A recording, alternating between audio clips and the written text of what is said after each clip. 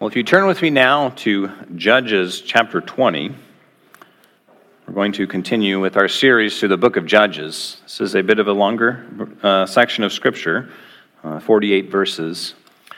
So please do pay careful attention to the reading of God's Word. Before I begin, I just want to, because it's a longer section, just give you some lay of the land of where we're going to be going. There's three situations here, three circumstances in this episode that we see. First of all, there is the man, the Levite, who had brought this Levite this concubine that he had, we'll hear more about in just a moment, that brings all Israel together, and we hear their response as this atrocity that was committed against his wife, and they all come together to try and figure out what to do and what happened. And the second, this begins a war against the people of Israel within themselves, a civil war. And so we hear an accounting of this civil war that happens through much of this section. And then the end is the end of this civil war, where there is a utter destruction of this tribe of Israel, of the people of Benjamin. So that's just a framework for us as we read through this passage. So hear now the reading of the word of the Lord. Then all the people of Israel came out from Dan to Beersheba, including the land of Gilead, and the congregation assembled as one man to the Lord at Mizpah. And the chiefs of all the people of all the tribes of Israel presented themselves in the assembly of the people of God, 400,000 men on foot that drew the sword. Now the people of Benjamin heard that the people of Israel had gone up to Mizpah. And the people of Israel said, "Tell us, how did this evil happen?" And the Levite, the husband of the woman who was murdered, answered and said, "I came to Gibeah that belongs to Benjamin, I and my concubine, to spend the night. And the leaders of Gibeah rose against me and surrounded the house against me by night. They meant to kill me, and they violated my concubine, and she is dead. So I took a hold of my concubine and cut her in pieces and sent her throughout all the country of the inheritance of Israel. For they have committed abomination and outrage in Israel. Behold, you people of Israel, all of you, give your advice and counsel here." And all the people arose as one man, saying, "None of us will go out to his tent, and none of us will return to his house. But now this is what we will do to Gibeah. We will go up against it by lot, and we will take 10 men of 100 throughout all the tribes of Israel, and 100 of 1,000, and 1,000 of 10,000 to bring provisions for the people, that when they come, they may repay Gibeah of Benjamin for all the outrage they have committed in Israel." So all the men of Israel gathered against the city, united as one man. And the tribes of Israel sent men through all the tribes of Benjamin, saying, "What is this evil that has taken place among you? Now therefore give up the men, the worthless fellows in Gibeah, that we may put them to death and purge evil from Israel." But the Benjaminites would not listen to the voice of their brothers, the people of Israel. Then the people of Benjamin came together out of the cities to Gibeah to go out to battle against the people of Israel. And the people of Benjamin mustered out of their cities on that day 26,000 men who drew the sword, besides the inhabitants of Gibeah, who mustered 700 chosen men. Among all these were 700 chosen men who were left-handed, everyone who could sling a stone at a hair and not miss. Then all the men of Israel, apart from Benjamin, mustered 400,000 men who drew the sword. All of these were men of war. The people of Israel arose and went up to Bethel and inquired of God, "Who shall go up for us to fight against the people of Benjamin?" And the Lord said, "Judah shall go up first." Then the people rose in the morning and camped against Gibeah, and all the men of Israel went out to fight against Benjamin. And the men of Israel drew up the battle line against them at Gibeah. And the people of Benjamin came out of Gibeah and destroyed on that day 22,000 men of the Israelites. But the men of Israel, took courage and again formed the battle line in the same place where they had formed it on the first day. And the people of Israel went up and wept before the Lord until the evening. And they inquired of the Lord, "Shall we again draw near to fight against our brothers, the people of Benjamin?" And the Lord said, "Go up against them." So the people of Israel came near against the people of Benjamin on the second day. And Benjamin went against them out of Gibeah the second day, and destroyed 18,000 men of the people of Israel. All these were men who drew the sword. Then all the people of Israel, the whole army, went up and came to Bethel and wept.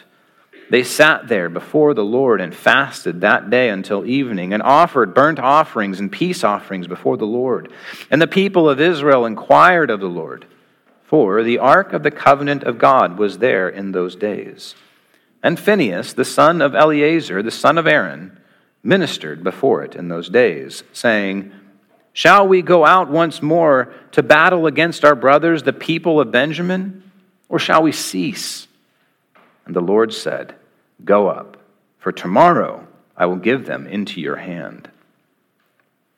So Israel set men in ambush around Gibeah, and the people of Israel went up against the people of Benjamin on the third day and set themselves in array against Gibeah, as at other times. And the people of Benjamin went out against the people and were drawn away from the city. And, as at other times, they began to strike and kill some of the people in the highways, one of which goes up to Bethel and the other to Gibeah, and in the open country about 30 men of Israel. And the people of Benjamin said, "They are routed before us, as at the first." But the people of Israel said, "Let us flee and draw them away from the city to the highways."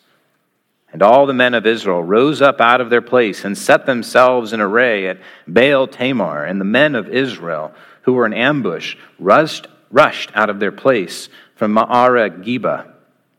And there came against Gibeah 10,000 chosen men out of all Israel. And the battle was hard.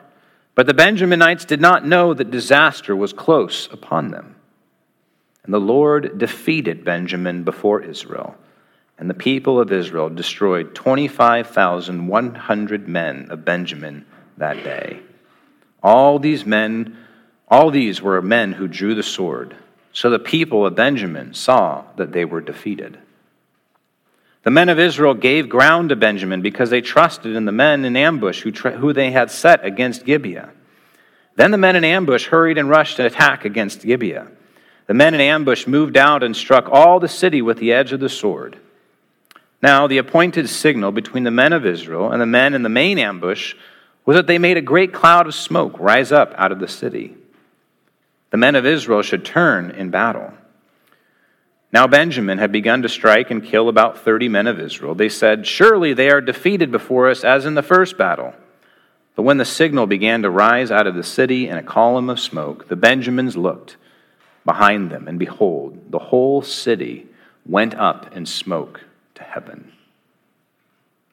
Then the men of Israel turned, and the men of Benjamin were dismayed, for they saw that disaster was close upon them. Therefore they turned their backs before the men of Israel in the direction of the wilderness, but the battle overtook them, and those who came out of the cities were destroying them in their midst. Surrounding the Benjaminites, they pursued them and trod them down from Nohah as far as opposite Gibeah on the east. 18,000 men of Benjamin fell, all of them men of valor. And they turned and fled toward the wilderness to the rock of Rimmon. 5,000 of them were cut down in the highways, and they were pursued hard to get him, and 2,000 of them were struck down. So all the men who fell that day of Benjamin were 25,000 men who drew the sword, all of them men of valor. But 600 men turned and fled toward the wilderness to the rock of Rimmon, and remained at the rock of Rimmon 4 months. And all of the men of Israel turned back against the people of Benjamin, and struck them with the edge of the sword, the city, men, and beasts, and all that they found. And all the towns that they found, they set on fire. Thus ends the reading of the word of the Lord. Judges 20 follows on the heels of what is a very difficult passage, and this is in itself not a much easier passage to read. The circumstance of the Levite who had sent his concubine out to these men who ruined her and mistreated her horribly and then ended up leading to her death, now we see this outfall that happens from this situation. What are we to make of this chapter 20, this long passage from Judges, of all that's happening in the middle of Israel? Well, what I would like us to focus on this morning as we hear this passage and we navigate through all the circumstances that are happening here is when our desire for justice turns to a devastating execution of vengeance. When our desire for justice turns into a devastating execution of vengeance. What I'd like us to think about today is how we think about justice. How do we think about responding to when wrong has been done and our rightness in pursuing justice in that situation? Well, to help us think through this, I want to see the three main circumstances that are happening, or acts, in this episode that we see. First is the division of Israel. See a divided woman and then a united man leading to a divided people. Second is the destruction of Gibeah, this city where the atrocity occurred. And lastly, the devastation of Benjamin. Benjamin is the tribe in which Gideon resided. And the battle spilled all the way out into the whole tribe of Benjamin, leading to their almost complete ruin. So first off, the division of Israel. We see a divided body unites Israel. Back in the end of chapter 19, this Levite, after his concubine shows up dead at his doorstep, takes her home, divides up her body, and carries out what is a very gruesome act to us, and rightly so. She had been violated all night long and abused to the point of death, and then here he takes her up and sends her out as a way to summon Israel for justice. And it is a practice, although uncommon even in the ancient world, it was not uncommon or it wasn't unheard of for them to take animals and do a similar thing with animals. We see in Judges or 1 Samuel that King Saul does a similar act with two bulls, separates their parts and sends them out to all of Israel to summon them. But this was a covenant act, basically saying, if you don't come to join me in battle, may you be like these bulls. There were other ancient kings at that time who did similar things. But as we heard here in the end of chapter 19, the people of Israel say, regarding this woman's body, such a thing has never happened or been seen from the day that the people of Israel came up out of the land of Egypt. It is a first time something like this has ever happened, that they've ever even heard of it. So this body becomes a mechanism that this Levite uses to summon all Israel to act for justice. At least that's what it seems like. An unspeakable crime has been committed in Israel against this woman, and as we will see, against this man as he sees it. And the point here is to bring such a great disturbance that everybody has to act. Such a great thing that would cause consternation and trouble for people. They think, we must do something. And so they come. All Israel responds. The whole people come, as the text tells us, as one man. And for the first time in the whole book of Judges, all of Israel, minus one tribe, comes together. United, or so it seems.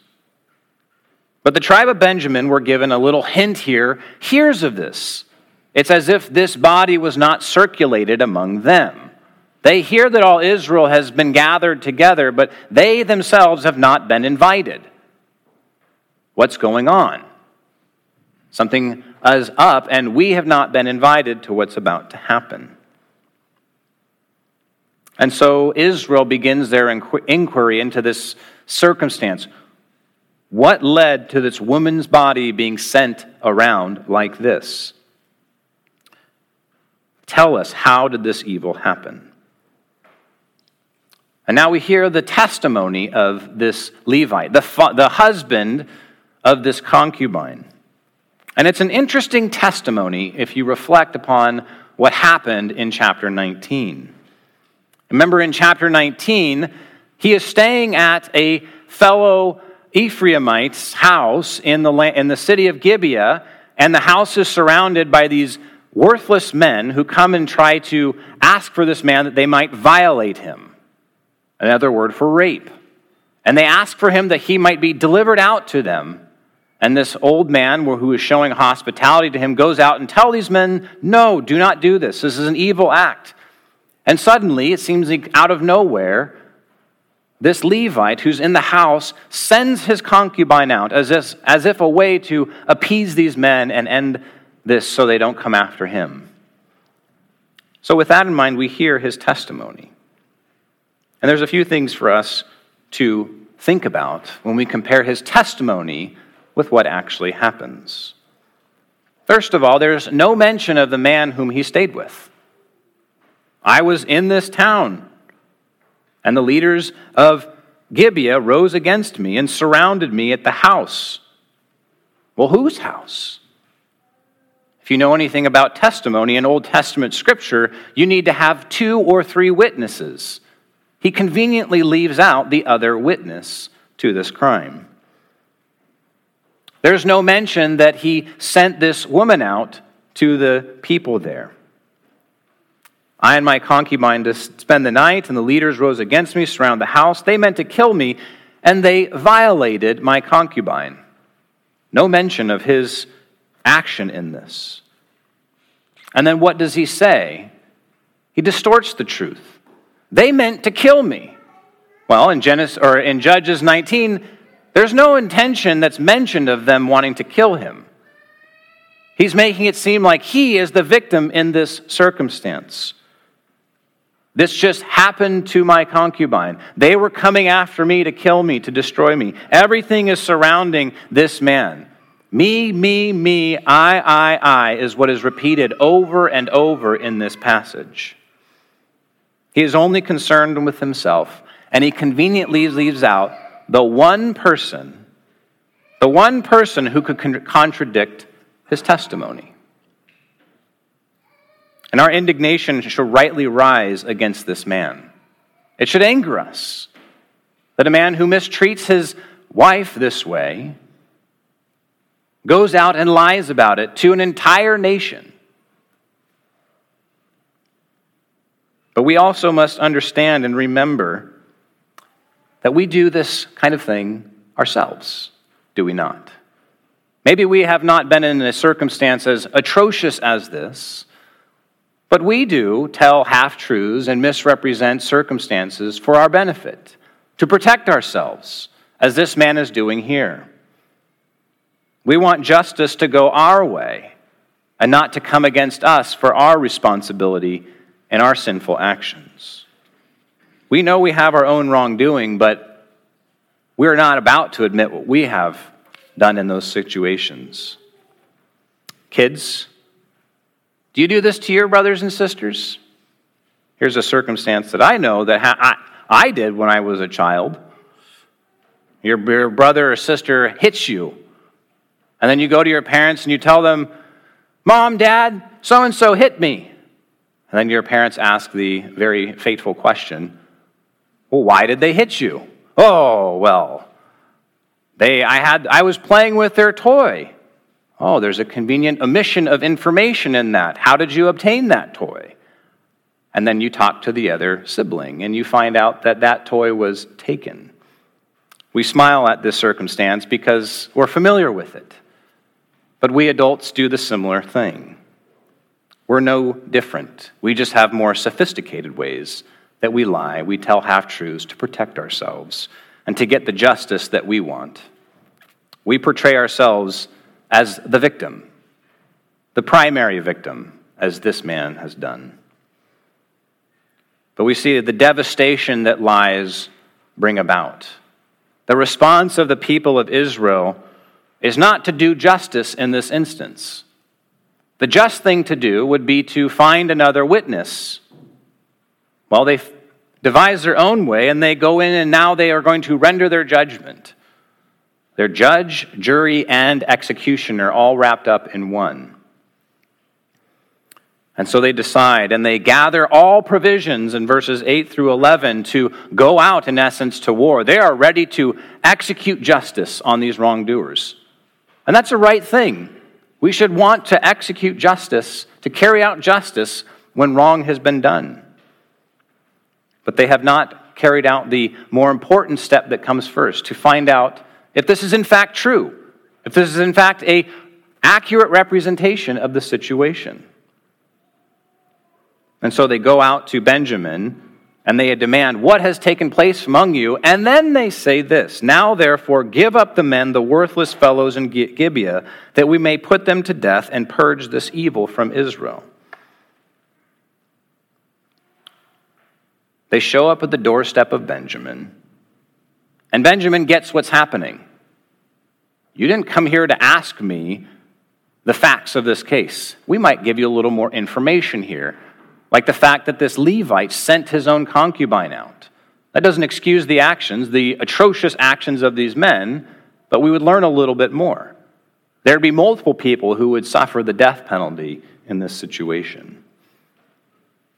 So the tribe of Benjamin does what people often do when they realize that they're on the wrong side of an unjust situation.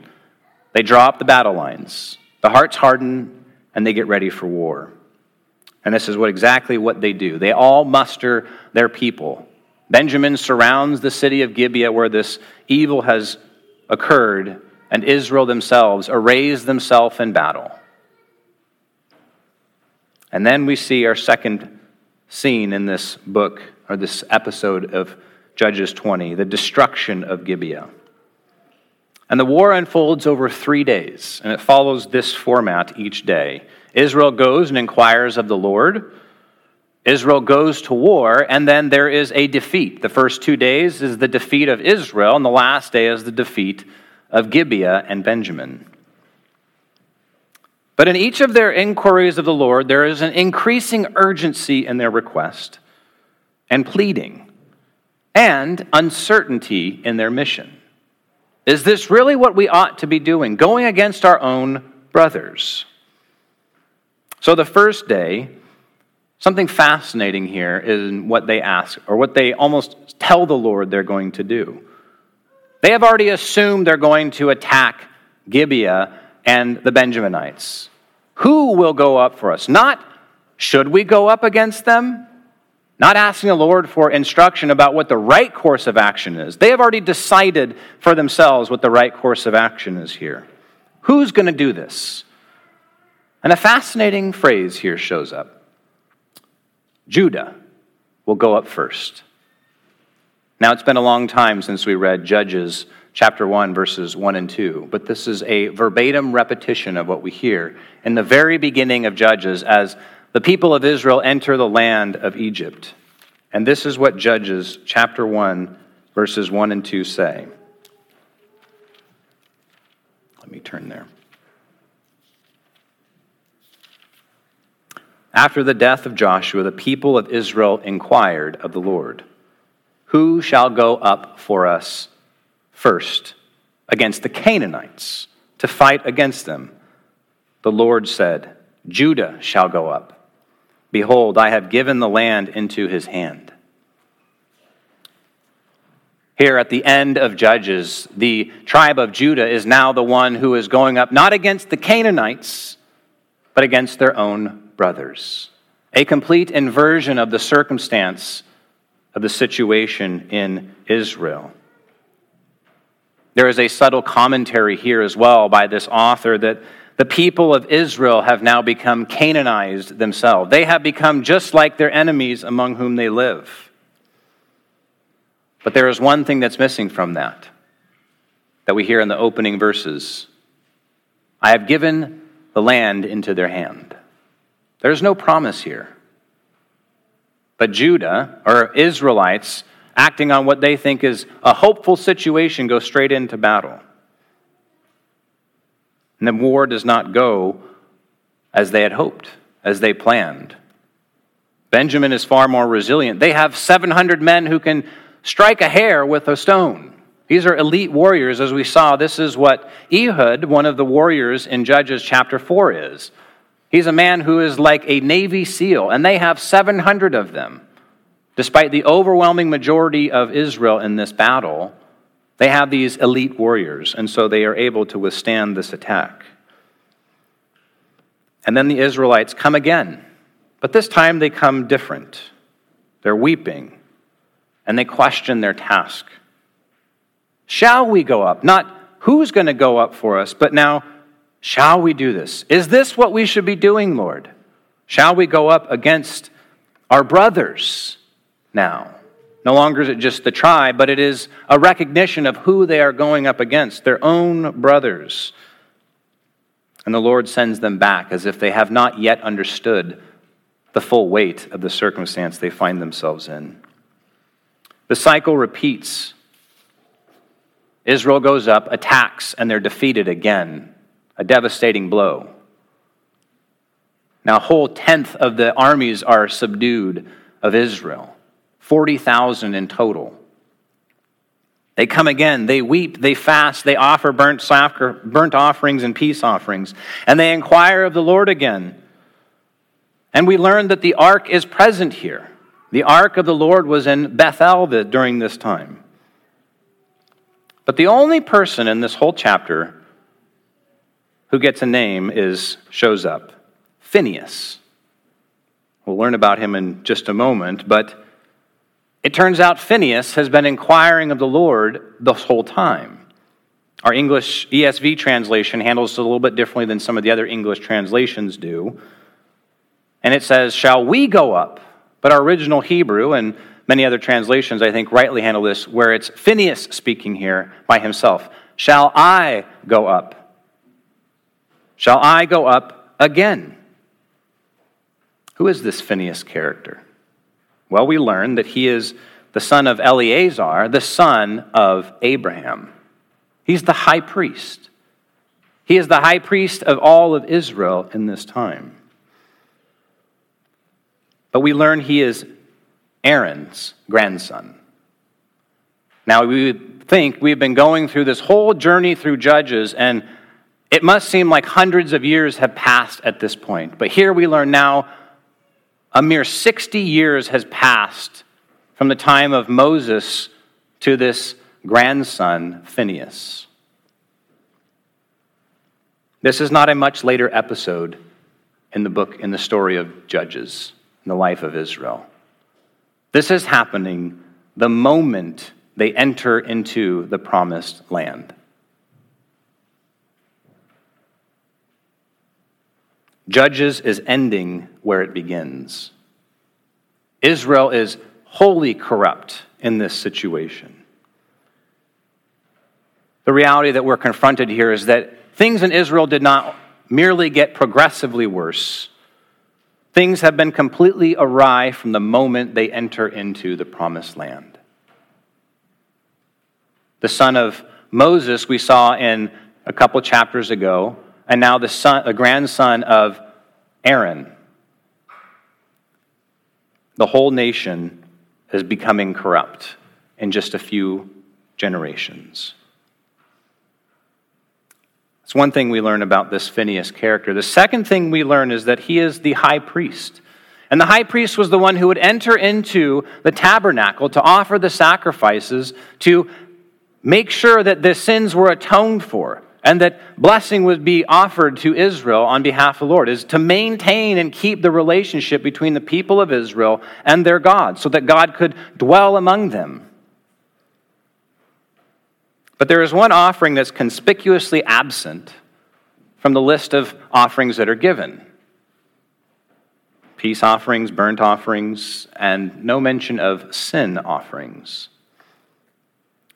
And now the one who will go up against Benjamin is focused on Phinehas. Phinehas is the one who must go and lead the people in this. In fact, who will go up single-handedly, it seems as if the text is telling us. Shall I go up and fight against the people of Israel? And then the Lord responds in verse 28 at the end. And the Lord said, go up, for tomorrow I will give them into your hand, In Hebrew, that word is first person singular. Into your hand, Eleazar, or into your hand, Phinehas. And Phinehas goes now to accomplish the priestly task, to rid this nation of sin, of the devastation that has been brought about among these people. We must understand that the whole nation is a picture of the tabernacle itself. It is the dwelling place of God. They are the tabernacle as a macrocosm. That is why the ark is mentioned here in Bethel, the center place of the entire nation of Israel. It is as if the entire nation of Israel is a tabernacle, and God is the one who dwells among them. And now that tabernacle has been defiled by the most atrocious action and must be purged. Exodus 29:44 through 46 says, I will consecrate the tent of meeting and the altar. Aaron also and his sons, among whom Phinehas is, I will consecrate to serve me as priests. I will dwell among the people of Israel, and I will be their God. And they shall know that I am the Lord their God, who brought them out of the land of Egypt, that I might dwell among them. I am the Lord their God. And the most devastating piece that we learn is that this land and city of Gibeah is the place where Eleazar, Phinehas' father, was died and buried, and that city was given to Phinehas and his father. Joshua chapter 24. And Eleazar, the son of Aaron, died, and they buried him at Gibeah, the town of Phinehas, his son, which had been given to him in the hill country of Ephraim. The high priest must go up against his own hometown. We begin to understand the devastation here that Israel is feeling as they're going up against their own high priest's city. And so the battle, it continues. The high priest is suffering on account of the sins of the people. And then the battle continues. It is brought to an end as the city of Gibeah is portrayed in a twofold manner. It resembles the destruction of Sodom and Gomorrah, going up in smoke. But second, there is a word here that can be translated and pictures for us what is ultimately happening. In verse 40, when the signal began to rise out of the city, in a column of smoke, the Benjaminites looked behind them, and behold, the whole city went up in smoke to heaven. That word for whole is often translated in our Old Testament as a whole burnt offering. It is as if Eleazar has gone in and offered up this city as a burnt offering to purge the evil from Israel, his own people. It is a sin offering that brings an end to this unholy circumstance. But the scene doesn't end. We wish it ended here. We wish that this is all that would happen. But Israel is carried away with their bent for their own version of justice. A new word enters into our text, verse 41. Then the men of Israel turned. And we see that word turned show up over and over in this remaining section.